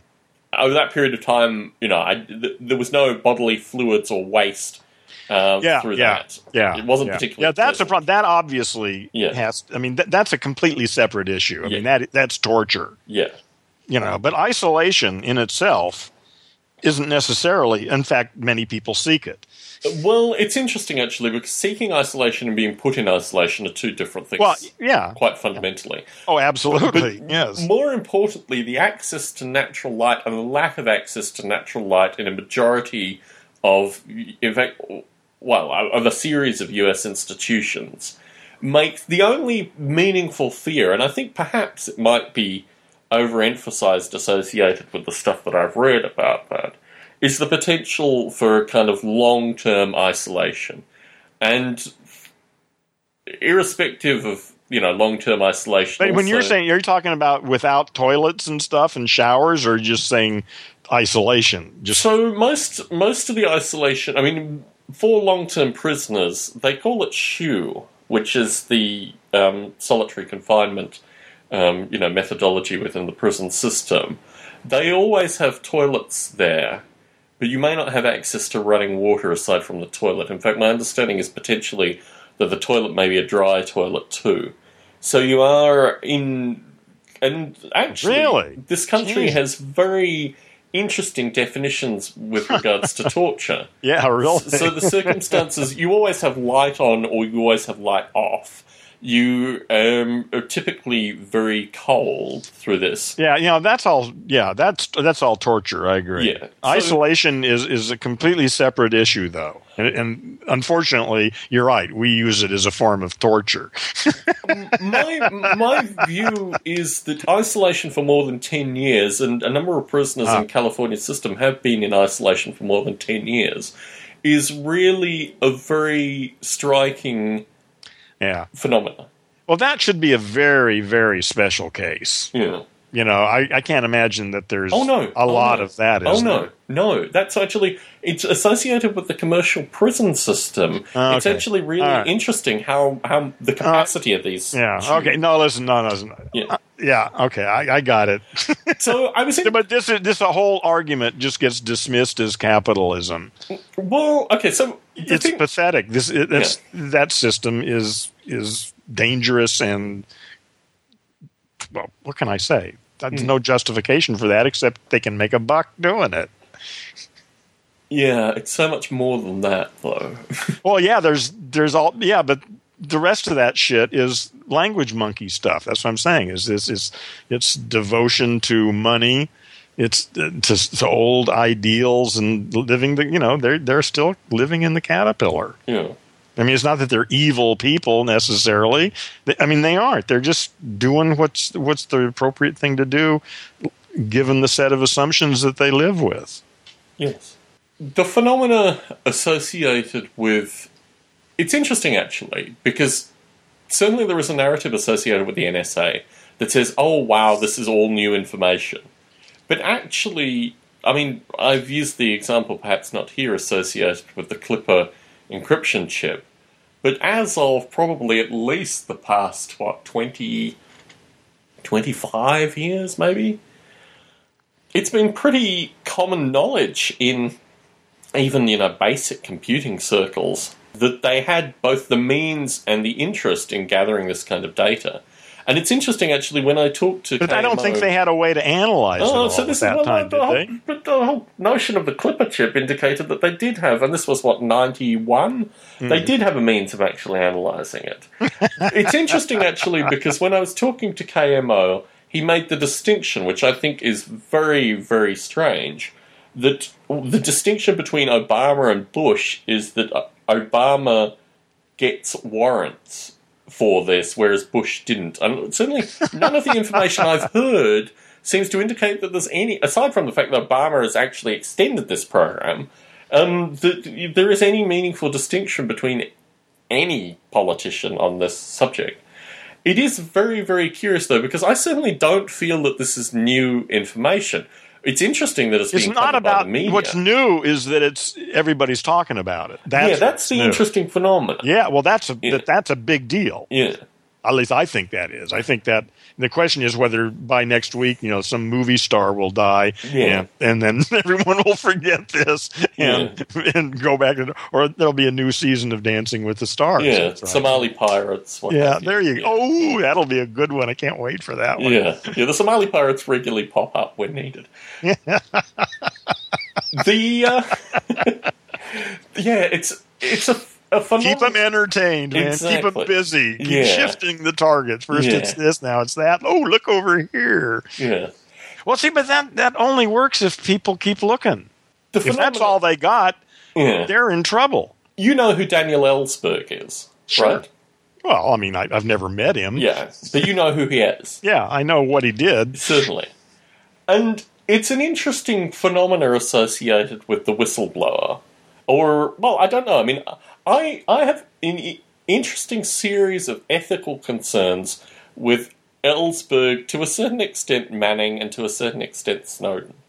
And I think, basically, this is interesting, actually, because it also affects my own mother. When you have people who are part of the intelligence community, whatever that thing is, they have ultimately, in entering that community, made a deal with the devil, to use some very funny linguistic terminology. But in the case of Ellsberg, and to a certain extent in the case of Manning, and to perhaps a lesser extent in the case of Snowden, these people were actively participating in the... Yeah, they'd already signed on. Exactly. Yeah. And it's interesting, actually. I find... Apparently their claim, though, is they didn't know what they were signing on to. Ellsberg knew everything that he was signing on to. Oh, okay. He knew... Because, he just had a change of heart then? Yes. Or what? Okay. Yeah. The policies that he penned... Okay, he probably took some LSD. Yeah, no, it was with a woman. It was actually with a it was a woman, Heron. Okay, well, sex, drugs, and rock and roll, man. Yeah. That's what it takes. Yeah, so it's interesting, actually, because in order to be a whistleblower in these circumstances, you already have needed to have crossed a kind of curious path. And then in Ellsberg in particular, and Assange has this as well, has a very interesting view associated with what his information did. I mean, what the power of the information release was. And what it did in terms of reducing, in Ellsberg's claim, the length of time of the Vietnam conflict. Mm-hmm. Which I think is an interesting claim. And I think, in particular, in the case of Manning and Snowden, the evidence is that, I mean, I've asserted that the stuff that Manning released, in large part, contradicted, in the case of Fallujah at least, the humanitarian effort. In fact, the US military's numbers associated with civilian casualties have never been particularly good. No. So it's kind of curious. They're all just a mass of flesh. But it is kind of curious that these incidents are, treated in the way that they're treated. And there seem to be many levels to this thing that just don't seem to be being discussed. No, and I don't think it's even worth discussing. It's just monkey business. It's just the same old bullshit. People operating on the old assumptions they've been operating on for thousands of years, totally entranced by the voice in their head. Yes. It's unworkable. If these actions have no demonstrable effect. So in the case of Manning, there's really good cause to believe, which in and of itself is quite distressing, that Egypt, Libya, the surrounding countries, Syria probably, the population needed to have aspects of the information that were released to really understand how deeply entrenched their particular governments were.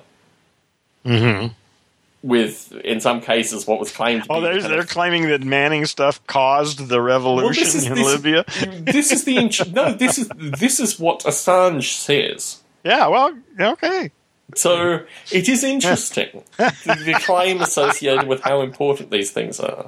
Well, who knows? Again, you can make lots of different stories from the same facts. Which one is the true story? Yeah. It's tough to know what really happens. Yes. But it is an interesting... It's not even really a modern phenomenon because, obviously, of Ellsberg. But yeah, it is an interesting phenomenon. And I think, actually, the response... A question which comes up occasionally, maybe not in our discussions, it did come up in the KMO discussions, it does come up occasionally through the people that I find in Squish, is what in the case of the folks I meet in Squish, what the technological response is, particularly because no one I've met through, my the work. Technological response to what?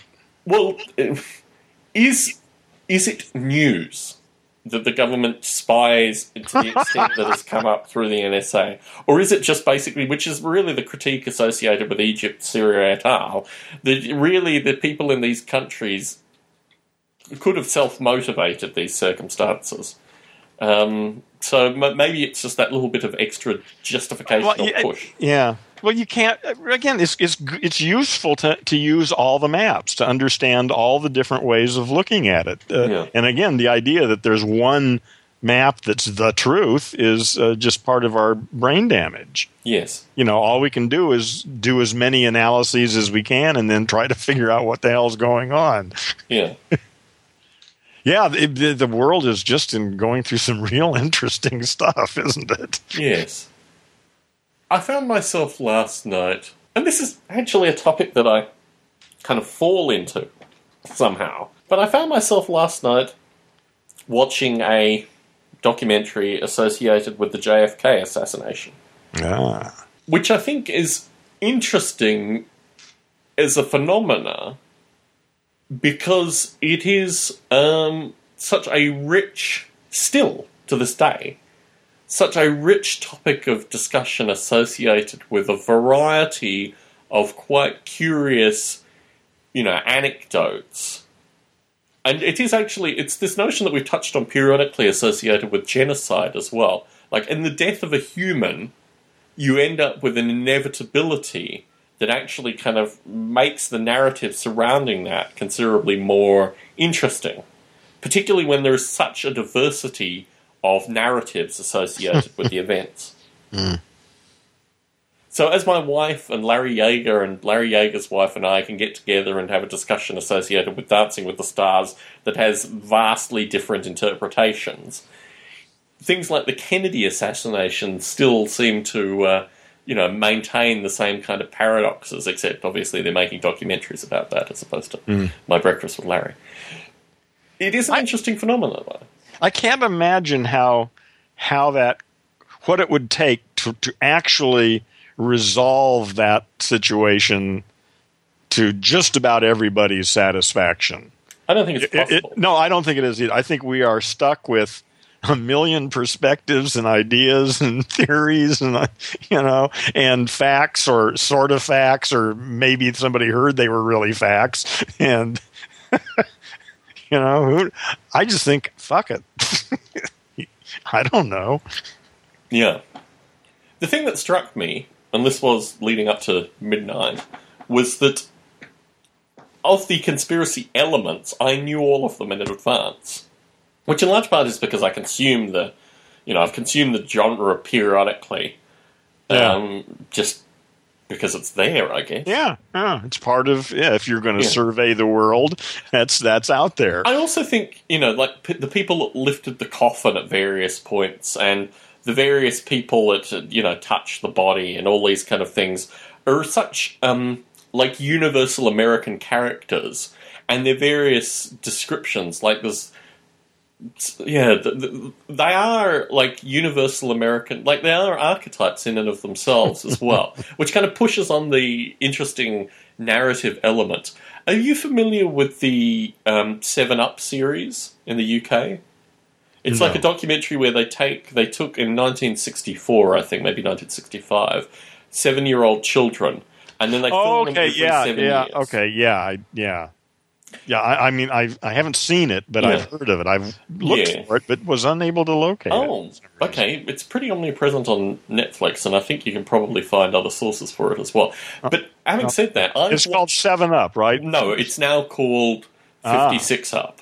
56 Up. Okay. When it was previously called 49. Oh, okay. All of them are available up. As separate things, or are they just adding it? I mean, if you watch 56 Up, you see the whole thing. Oh, okay, all right. Well, you don't see the whole thing. You see basically what they've selected from the previous ones, plus a new block of information associated. What do you recommend that I do?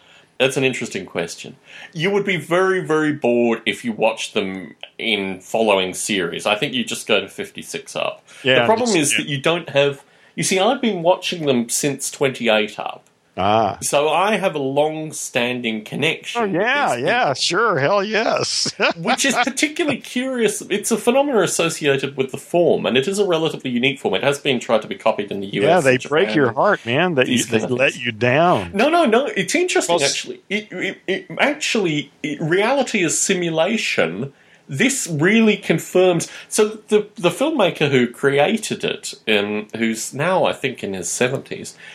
was very much... He takes people from various classes in the UK. So it's all class-based. In terms of, are these people able to move up their class, or do they move down their class? Are the people who were, various preparatory schools... it's very interesting in that light. Because what it actually shows is that there is no connection between class and happiness. Yeah. Yeah.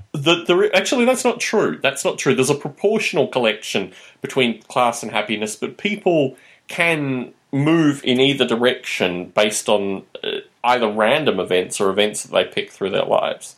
And it is a very interesting phenomenon. The main frustration I have with it as a form is that the participants in it talk about it as a form as well. How could they not? Well... Because basically... They're not naive. Well, it's just... They see more of it as a technique than you do. Shit, they live with the fucking thing. Yeah, no, without question. Without question. But I guess my view is that by the time you're at 56 Up, the notion of the film as a phenomenon, particularly because they're incredibly famous in the UK. Uh-huh. The question is, are they conscious? Or are they just language monkeys who ended up in a cool place? The interesting thing that I find through it is the kind of pervasive political narrative that comes through it as well. And what you find is that actually, irrespective of class, there is a certain percentage of the population that is independently savvy. Like, they basically will do external reading and, are willing What percentage would you say that is? Well, it's particularly high in this form, but I think also being a participant in this thing probably actively affects you in this light as well. Yeah. Because I don't... But that's the fundamental thing, is that there's some of us actually study and go out and seek new information and read up on it. And that right there is a tiny percentage of the total population. Yeah. It's got to be less than 5%. Yeah. Or what do you think? I think it's a higher percentage in the UK. Yeah, okay. What do you think it is here? That's an generous interesting at question. 5%. How high do you think it is in the UK? I have no means of surveying either locations okay. in any meaningful sense. Yeah. My view is, Neither do however, I. I'm just I making guess shit my up. great frustration when I find people in the wild is that they don't acknowledge the fact that they themselves, and I probably am too, although I try to be slightly more chaotic, are actually following a kind of, some, as you say, I mean, you would say, language monkey, I would say narrative. Yeah, they got a story. Exactly. Everybody's got a story Yeah. they got. And to think outside the story, to actually acknowledge it as a story and then perhaps disregard aspects of it. I guess this is my frustration living this philosophically even prior to our interaction, was that I couldn't explain to my family. I tried desperately, and they just thought I was angry and disenchanted. Well, you were just angry strange. and disenchanted, but with good cause. So, following our discussion last recording and the recording before, I called my mother to talk with her about her life. And she talked about her mother, who's still alive. Wow. And she said of her mother, she really doesn't like me. She really doesn't like my mother. And I said, well, she hasn't had a lot of kind words to say about me either. And my mother said, just the way she does, well, she is very critical associated with the way people look. And yes, that's exactly the point. Yes, you got it. And I said, yes, that's why I joke about that in her presence. Because my view is... So you've been egging her on all this. Like, you're getting just what you deserve. Troublemaker. Yeah. You're making faces at her, right? No, I'm not screw-facing her. That's not the point. The point about it is that when she makes comments along those lines, I typically turn it into a joke and pass it back to her with extra relish. Yeah. So, my view is that, yes, it's an interesting phenomenon because once you do that kind of acknowledgement, once you actually appreciate the notion that people are just playing into a narrative, and then you try to ad-lib around that, or as you have done through your own means, you just avoid people. I've not unless the circumstances are the kinds you want to put up with. It's just about being at choice with it, really. There are times I did go to a public thing a couple of days ago. Oh, how was that? It's would you really want to stop talking about what we're talking about and go into that? I think we've kind of formed a natural conclusion here. I mean, listen, I don't even know what the hell we're talking about. So I'm ready for anything. So tell me, this is the Japanese restaurant thing, right? No. This was a different thing. Okay. This was a thing called the Open School, and it's three women and a guy who are intent on building a school based on. Are you familiar with Summerhill? Tell me about Summerhill, Harold. A.S. Neal, Summerhill School in England. Tell me about it. Well, there's not much I can tell you about it. It was, at the time, well, even still, a sort of radical theory of childhood education and rearing, where people are sort of free to do whatever the fuck they want or not. and anyway, but there's been many permutations on this since then. And anyway, these people are putting together this school, and they're stirring up, public interest. They've got their website, and they're having meetup groups and talking to other teachers and potential parents. And so a couple of years ago, you were talking about a learning community. Is this the same group? Or no. This is just like I said, I get a lot of meetup things in email from new groups and things. Interesting. So I mean, most of them I don't pay any attention to, but once in a while I see something that looks kind of interesting. And basically, these were a group of homeschoolers. A lot of the people were homeschoolers, and other people who were really open to a radical new vision of education. So I just wanted to be there and pass out my card and make a connection. I'm probably going to do a conversation with Cassie, is her name. She's the one who really started the whole thing.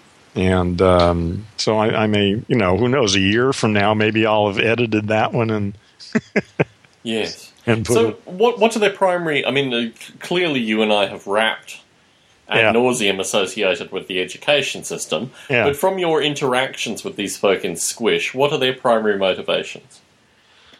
Who? They? You mean the people who came to attend it, or the people who put it on? The people. Let's start with the people who put it on.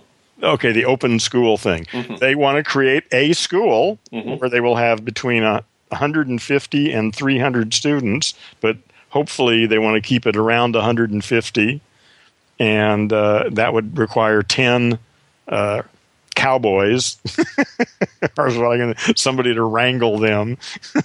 And it's an open, adjustable space so that it can be reconfigured. It's highly connected to the web. Every child will have, some device that connects them to the internet. Mm-hmm. And it should be indoor, outdoor. There should be, anyway, there's a whole bunch of stuff. And it's a very self-directed thing. There are no grades. There are no anything. And there are no grades in the sense that, 6-year-olds may be with 16-year-olds. Mm. It's not arranged by subject. It's, and I don't want to go into it. You'd really have to.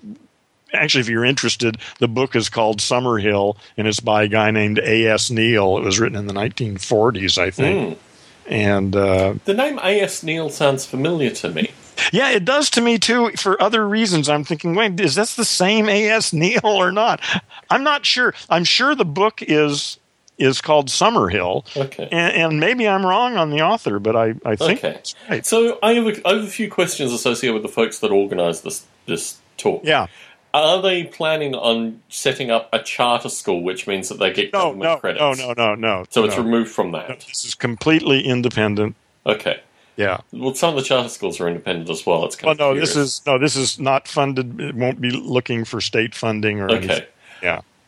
The people that organized it are teachers that are currently working in the private system or the public system or both? In some cases, neither. In one case, yes. In one case, one used to, and one never has, but has children. And once their children, cares about education, wants to be involved. How many people attended? And her background is accounting. Okay. How many people attended? Oh, there were 25 people, probably. Okay. And did you get a sense through the questions and the interaction what those 25 people including the speakers or 25 people excluding the speakers? Oh, I don't know. Okay, around that. There were a total of 25 people. Okay. So maybe I'm making it sound bigger than it really was. Maybe it was only 15. Okay, so in terms of the questions, did you get a sense of the folks who were also attending? Mm-hmm. Well, just not very much, really. I mean, you can form opinions. The first guy I met was a guy who... Shit, now I've already forgotten what he did, but he was there with his pregnant wife and his 2-year-old daughter, who was a real cutie, and he's interested in his children getting, something other than the programming that the public school system dishes out. Mm-hmm. So that was why he was there, and there were a couple of mothers who were there, or prospective mothers. And a couple of educators. Yeah. Interesting. So, when you attend these things, because you may be in the remit, I guess, of an educator, but you represent the kind of concerned society element to this. Because you don't have children, and you're not a traditional educator. So your role here is to deal with their language machines of the next generations of children. Oh, okay. So this is interesting. So you feel your role is primarily as an educator in these circumstances? Well, it's one way. I don't want to deal with the kids myself, but I want to deal with the people who are teaching the kids. So one of the topics I wanted to raise this week was the effect of a crying child. Because I'm very sensitive to crying children. Yeah, I want to kill them.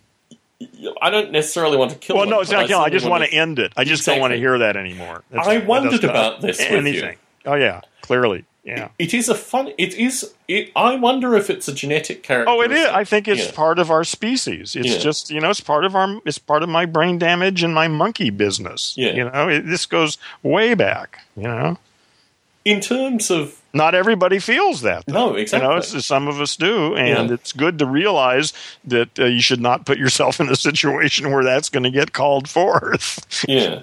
I guess it's difficult to ask whether it explicitly or implicitly. But was it a factor associated with your son? Well, I knew I didn't want to be there. And I was certainly not acting in a way. I mean, I wasn't torturing him or anything. Certainly. But I was not acting. I didn't want to be there. Yeah. And it was that was really. That was, God, it's hard to imagine even surviving that time. Maybe I didn't. I don't think I did. My wife has noted that my reaction to a crying child is so... Maybe visceral is not the term I want to use. My response... Vicious. No, well, it's so... I think in large part it actually comes through my experiences with my brothers, perhaps. Well, what doesn't make... I don't know where it comes from. She hears the baby crying, and her heart just opens up, and she just feels this wonderful warmth spreading over her to go and cuddle the poor little thing. And I want to just, throw it over the fence. You see, no, it's interesting, actually, because my response is actually somewhere between that, but basically relates to the fact that there is no excusable reason why a parent should allow a child to cry. Listen, man. Your shoulds for what parents have to do. Imagine what it's like to be a parent. Of course they're fucked up. Yeah. And what they're doing. Everything about it is fucked up and toxic to their children and to themselves. Yes. And the whole thing is just pathetic. Yeah. You're absolutely right. So? And that's how we all grew up. Well, except it's interesting because the sound and the reaction to the sound is something, and I've heard about this. I mean, obviously the dog documentary had aspects of this as well. So you have dogs making noises of crying children, frequencies, what have you. But it does really seriously affect me. Yeah. And I wonder if it affects more men than women. Because it would be the kind of genetic difference. Oh, I think it is. Yeah, I don't think I've ever even heard. Well, I mean, I would think it'd be extremely rare. I think women are sort of programmed to cuddle it. Yeah, that part of their basic mammalian inheritance is to go to it and comfort it. Yeah, and we just want to get away from it. Yeah. Just get me out of here. No, I guess that's not my point in particular. If it was a child, then I could have some effect over. But it is something that concerns me with regards to my own father, because my own father had no... And again, your response associated with that reaction is very much my own father's reaction associated with a crying child. Yeah. And I know that he got it from, his father had a similar reaction. Well, some of us just should probably not be involved in that situation. It's just not... That's what I'm saying. Not everybody is cut out for all these things. It doesn't mean we don't. It doesn't mean I don't care about children, that I don't like children or anything. I just, didn't want to be around crying babies. Yes. So your role associated with these various alternative education groups is actually to study the teachers or the potential teachers. Well, it's to make connections. It's just to meet people who are actually interested. I mean, who are actually thinking along these lines, yeah, or at least starting to. Yeah, I mean this is the best place to find them, and there were several people there who were quite serious about doing something about education. Mm. And in fact, I mean, they've got an architect, they've got a city planner that's donating time to, to find real estate for them. They've got a $15 million budget. They don't have the money. Well, they don't have all the money. They're still raising. No, I mean, they got the people. They've got all the pieces in place. All they need is the money. They've got. Don't we all have all the pieces in place? No, they don't. That's the difference. That's the distinction. Okay. That's the distinction. Okay. And I don't know if they have all the pieces in place, but they made a good presentation. And again, for me, the main thing is they're serious. Yes. And if this doesn't work, I don't really give a shit. I mean, if it does, cool. Maybe I can be part of it somehow. Yeah. And if not, I've met a couple of people who are seriously interested in this stuff, who could become my allies. And when you say that you get Meetup emails, is it through meetup.com or is it through... Yeah. Yeah, interesting. That's how Conscious in the Cloud came together. That I put in a certain number of keywords associated with my group that ticked a wide variety of people's boxes. It's a phenomenon. It really is. Yeah. It's made me think that I should do more of my life through something like Meetup.